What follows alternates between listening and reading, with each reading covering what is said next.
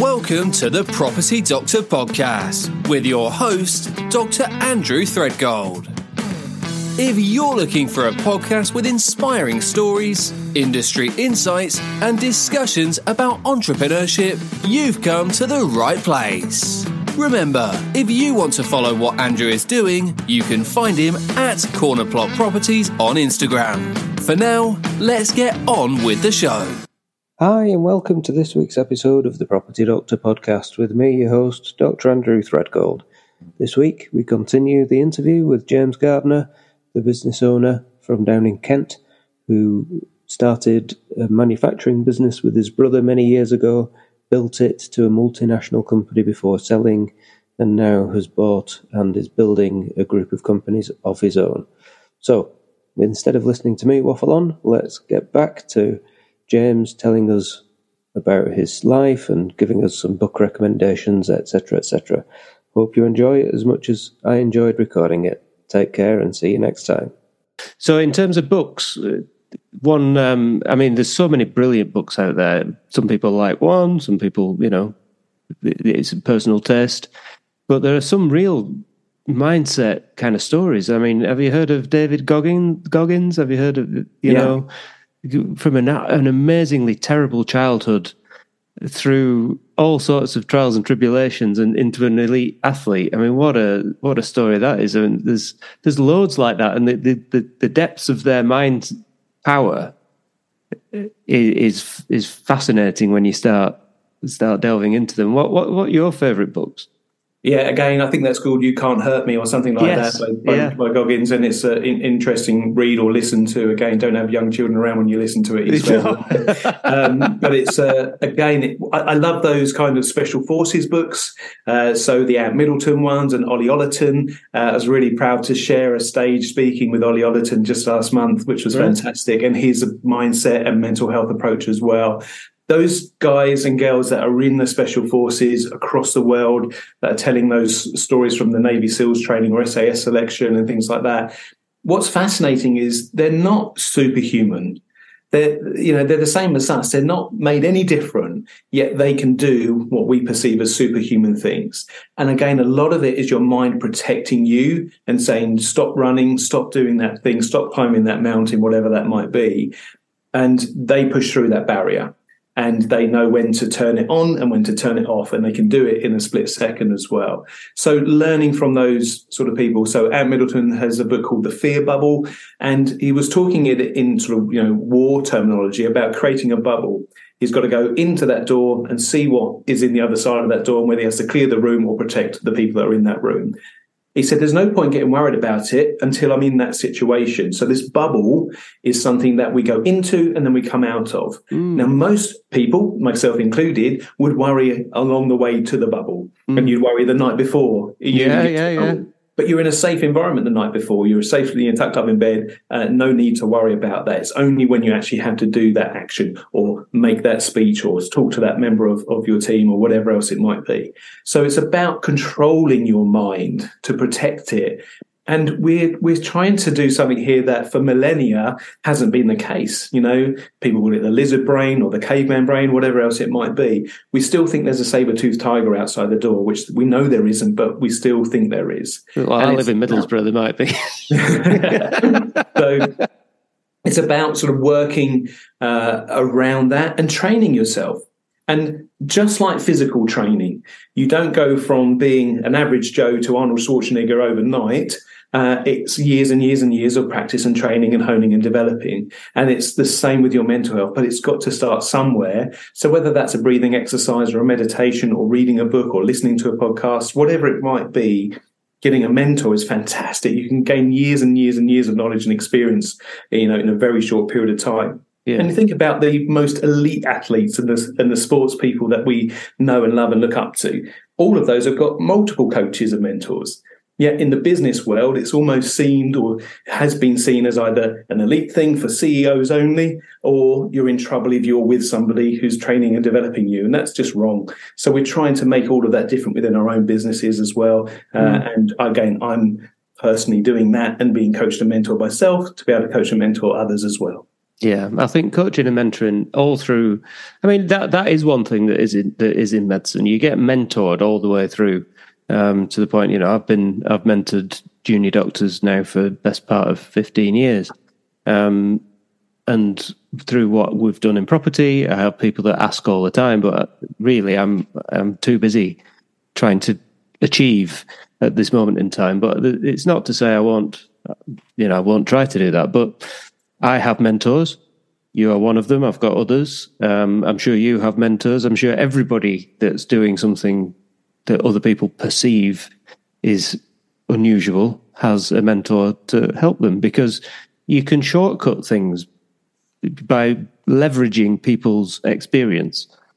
Well, that's the way I think anyway. I mean, people, my junior doctors might come to me with a problem that they think is particularly challenging, but when you've been around a while, you might have seen it 50 times in the last year. Do you know what I mean? So that's the whole beauty of it, isn't it?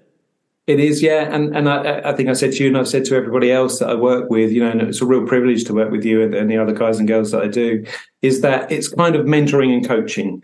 So, and there is a difference. So coaching is kind of drawing out what people already know and just helping them to make those connections even stronger in their brain, really, about, I know you know this, so come on, you tell me. Mentoring is, I know that you don't know this yet because you haven't learnt it. And I'm just going to give you the shortcut to it to speed it up for you. Then you make that learning, because then you go off and do it yourself. And during calls and meetings I have, we flip in between mentoring and coaching all the time, because people are different and have different knowledge and backgrounds as well. But you're right, it's about a fast track way of doing it. I'm a great believer in failing. I love failing. I fail often. I try and fail fast. I encourage my team to fail. Nobody gets in trouble for failing within my businesses, because it's how we learn and how we learn the most. We learn very little from our successes in this world, but we learn so much, if we're willing to, from our failures. And I'm a big failure. I'm a massive failure.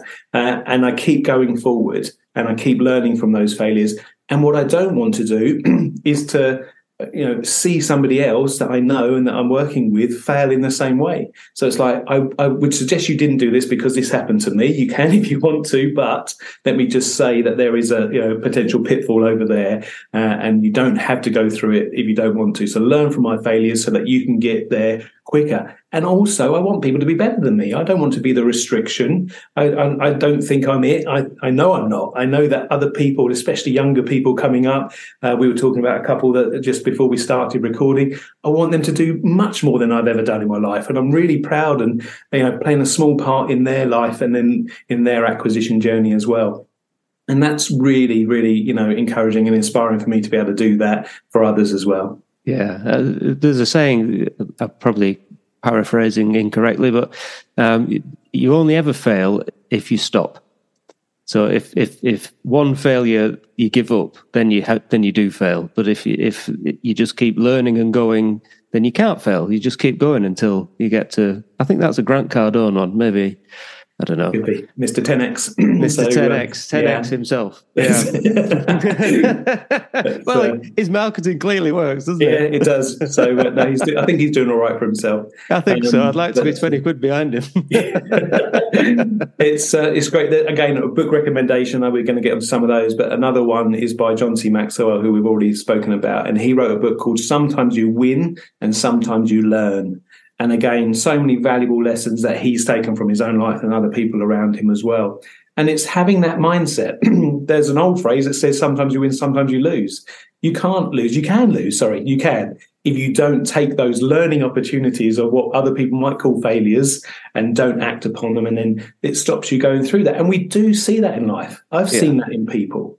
I've seen that people that have been knocked down, or they've stumbled, or they've failed at something, and it stopped them from ever trying again. And I think that's a real shame. So, I want to encourage people to try more and to fail more and to learn from those failures and then go forward. Life, and especially entrepreneurial life, isn't a straight line from the bottom left corner to the top right corner of a graph. It always does this. And that's fine to do that, because you're learning in those dips, and then you're in the highs, and then it's going to come down again, and you're learning again. But you're always moving upwards in a learning trajectory up to the top right corner of the graph. Yeah, a big thing that actually a life lesson that I I learned a very hard way was don't be a victim. So there's a lot of people, it might be a natural thing where we take the role of the victim in any situation. You know, somebody has done this to me, this has happened to me. And that's like a default setting for many of us. And there's nothing wrong with that. But your life changes when you actually flip that and realize, actually, this happened because of me, and you take ownership of the situation. So regular listeners of my podcast know that one of the reasons I ended up going on an entrepreneurial journey is because I got referred to the GMC over a cremation form. And whilst I still maintain that I did what I did with a good heart to help somebody out, and at the time I thought, he's done me wrong because he's referred me. Actually, you know, it was me to blame for getting referred in the first place. So once you take ownership of situations, your worldview changes dramatically. Do you agree with that kind of? 100%. So there's two things there. One, there's a great book called Sumo, SUMO by Paul McGee, and the Sumo stands for Shut Up, Move On. And it's some fantastic, really easy, simple learnings in life. So that's a great one to look up for your readers as well. And the other one is just so simple. And I won't do this at you, but if I do this, if I'm pointing the finger at somebody else, there's 4 pointing back at me. So it's always my fault. It's not that person's fault. Now, managers will point the finger. They'll point them down and say, it was your fault. You should have done this, that, and the other. And leaders don't do that. They say, I'm sorry that happened. It's my fault because I didn't give you the training, the resources, all the skills that you needed to be able to make those decisions. But well done for trying. What have we learned and how can we move forward? And I'm that type of a person. And I've learned I've not always been that type of a person. Me in my early 20s would have been it's your fault. Mm. And through learning and developing and getting it wrong and upsetting people and making wrong decisions, you know, that's the things I regret in one respect, but I've learned how not to continue to do that. And a simple thing, if you're pointing the finger, whether it's physically or metaphorically, just remember there's 4 pointing back at you. And take that on board and protect your team around you. If you're in a position of leadership, it's a privilege to be there. So don't abuse that privilege at all and help others to get there as well. Absolutely. Yeah. And like I say, it was a massive, my world has changed massively when my mindset, I didn't know I was a victim. I didn't know I had a victim mentality, but I certainly now I do not. I know that. And my world has changed immeasurably since I consciously made that change. And you just look at every situation differently. Thinking about books, and you mentioned the lizard brain a bit earlier on. Have you read The Chimp Paradox? Yeah, Dr. Steve Peters. Sir Steve Peters now. Fantastic book. Very, again, simple understanding chimp brain, computer brain, and human brain. That's it. And how they're reacting at different speeds. And again, that's partly what I've done over the years. I've programmed my computer brain so it reacts quicker than the chimp brain. The chimp brain's still there. It doesn't go away. And even just this week, we've had a new starter within one of our businesses. She's coming with some fantastic new ideas of how we can improve our business. And because I've been programming my computer brain over the years to say, I want those new ideas, I want to listen, it stopped me from saying, no, we always do it that way. And that's what someone said to me 20 odd years ago when I worked up in London. And I didn't want to be that type of manager. I wanted to be different. But it was still there. Even in the conversation this week, it didn't come out. What came out was, that's a fantastic idea. Let's look into that. Can you find out some more information? Can you send me some links on it? Let's do that. Let's order those things. That's what came out because that's what the computer brain has programmed in there, but only because I've been working on it for so long. Yeah. And so again, it's a wonderful story. I've shared it with other people and other leaders as well. And he's trained the British cycling team to win gold medals. Yeah. Ronnie O'Sullivan in his snooker career. And you can see the difference between early Ronnie O'Sullivan and latter Ronnie O'Sullivan. And if he can do that with a person like that, there's hope for everyone that we can improve by reading a book. or listening to it on Audible. He's even got a TED talk about it as well, so it's a fantastic story. Keep it simple, explain it to others, learn it, practice it, and see how much you improve. Yeah, absolutely. And if you read it, if you listen to it, because I don't listen to the radio anymore. In the car, I've only got audiobooks on, and he reads it himself, and he's a Teesside lad. He's from Middlesbrough originally. So yes. I didn't know that, but when it first came on and I could hear the Teesside accent, I thought, who's this guy? It's brilliant. He has got a funny accent, is what you're saying, Andrew, and that's correct for us Southerners. And, absolutely. But again, I love audiobooks when people read it themselves. And again, I don't listen to the radio. The only exception to that is if the kids are in the car and they don't want to listen to my audiobooks that I'm listening to or podcast. So then a radio or one of their music things will come on. But I've turned my car into a mobile library. Yeah. And actually, I look forward to long journeys now because it means I can get to listen to more things. I even look forward to a traffic jam because I can get to listen to more of whatever I'm listening to. Yeah, it's one of the best things you can ever do, because imagine how much knowledge you're gaining in your commute time rather than listening to the media or whatever telling you about the latest bad news or, I mean, my friends actually don't believe me that I don't know what's going on in the news because I don't watch it. It's of no significance to me. All I'm bothered about is learning and improving. And again, that's another shift. Speaking of good books,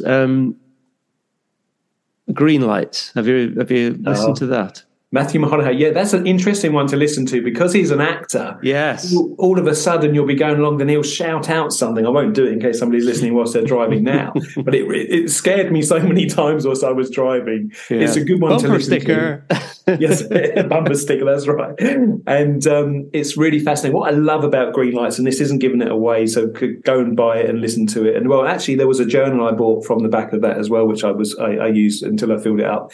Was at the end of that book, towards the end, he talked about how he came up with this kind of he turned 50 and it was his halfway autobiography. And what he did was to research himself. So he went up in his attic, in his loft, and got out boxes of things that he had collected over the years, old beer mats and napkins and things that he'd written down. And what I loved about it was he was writing his goals down. And one of those goals he'd written down way before he was successful in any acting or films or TV was to win the best male actor at the Oscars. And he went on to win that. Very prestigious and very, the odds of winning that are so small. But because he'd written it down so many years ago, it starts to manifest something, and you send something out into the universe to say, that's what I want to do. And he went on to do that, along with lots of other of his goals as well. So Green Lights is a great story because he's had a, really interesting upbringing. He was in Australia for a number of years, parents and brothers and, oh my goodness. All a funny old relationship his family have, yeah. Absolutely. So we can learn from all of those things as well, and very different from my upbringing in my world, but fascinating to listen to. Yeah, it's a strong recommendation from me, but you've got to listen to it, not read it, because the performance is fabulous. Yeah. And so I think just coming on to the last part of our chat here, it sets up nicely for goal setting. So we've mentioned setting goals quite a few times. I'm quite new to it. I've only done it for the past 4 or 5 years, really. And it seems to, the act of writing something down, even if you share it with somebody else or not, seems to form a contract between you and yourself that ends up growing legs and things start to happen. What are your thoughts on goal setting? Are they useful to you? Anything you can share with us that you might have in terms of your own goals? Anything? Absolutely. That's a lovely way of describing it. And I've come up with my own concept. I call it amazing 3D goals. So there's old-fashioned SMART goals, SMART, which some of your listeners will know about and have set themselves, as I did over the years. But I was sitting in a French house that we'd hired for our summer holiday about 7 years ago now. And the kids were asleep, and I was working at the table, catching up on some emails and listening to some YouTube clips. And the great Jim Rohn was talking about goal setting. And he described it so simply. I thought, that's really fascinating. Let me start to do that as well. And one of those goals was to own our own French house because we love going on holiday to France, and to really describe it well. So the amazing 3D goals in a nutshell is, what's your dreams or your desire? What is it that you want in life? And everybody's got a dream. The second D is to describe it or to define it so well that anybody would understand it. If you can make the hairs on the back of the neck of somebody else that you're talking to stand up, then you're doing really well in that description. And the third D is really important. The most important one is a target date or a deadline as to when you want to accomplish that by. If you don't put that date on it, it just remains a dream and doesn't turn it into an amazing 3D goal. And all of those things combined, just in a simple format. I teach this in schools. I'm actually teaching it on Monday in a local school here again, which I love doing, really giving back to the local community. And just as a side note there, one of my goals after making a long list of goals was to share this amazing 3D goal story with my school, my college and my university. And I did that as part of that, contacted them, and I've shared it with them and other schools now. And it's really gone full circle. So I left the University of Hertfordshire after a term and dropped out. I'm now a visiting lecturer for the University of Hertfordshire, talking to their MBA graduates, students about goal setting and entrepreneurship and things like that, which is just brilliant. So I love that. So goal setting is just vitally important. Set goals for what you want to do and what you want to achieve, and put as many down as you want. I've got over 200 goals that I'm working towards. I've completed over 100. I've got a 200-year goal in the future that I'm working towards as well that I'll never see, but it's there just to keep me focused in the distant future as well. And all of those things combined is just, for me, I'm really passionate about goal setting and teaching others the same thing. Fantastic. That's absolutely amazing. So, and when did you start goal setting? So it started then in about 7 years ago. Right. Like I said, since then I've gone back and actually thought, well, it started when I left, university, but it wasn't called Amazing 3D Goals then. It's only then looking back sometimes that you think that was a goal, that was a goal, that was a goal. One of the goals that we had, again, to buy that French house, we've now done, and we bought our French house about 4 years ago next month, and we'll be back there hopefully in August as well again, which we absolutely love. Another one, and the fascinating thing about goal setting is one of the businesses we acquired, a funeral director businesses, that was one of the goals on the list. And often when you set goals and you put that date by it, often they happen sooner than the date or the deadline you've put. And this one happened. So the goal was to buy this business by, and again, a lot of them are the day before my birthday, because I want to accomplish something before I turn another year older. And we ended up, so my birthday's in February, we actually ended up buying this business in December. And on a weekly basis, I'll just review my goals just to see what's happened and how many I can tick off. I knew that one was on there because I've been focusing so hard on buying the business. But what I had forgotten was that I'd also written down further down the list, I wanted to own another hearse and limousine as part of our businesses, and that business came with a hearse and limousine. So I thought, oh, fantastic, tick another 2 goals off. And I was scanning further down the list, and one of them said, I want to own a 2-bedroom house or apartment that I can rent out to happy tenants. That was the goal. I put happy in there as well because I don't want miserable tenants. And as part of that acquisition, we then acquired 2 properties as part of that acquisition as well. And as part of that acquisition, there was a 2-bedroom apartment that was already let out to 2 very happy tenants, and there still are tenants now to this day. Wow. And I'd forgotten it was even on the list because it was so far down. So setting goals, putting things out there into the universe to say, this is what I want to do, and then just keeping a note of it. Whenever you complete a goal, you must add at least one on as well, or more per goal you complete. Otherwise, you get to the end of the list and you think you've completed it and you haven't. Yeah. It's almost speak it into existence. That's the whole manifesting type thing, isn't it? Absolutely, yeah. And another great book called Manifest as well. So which I read recently. Yeah. So if there's one message you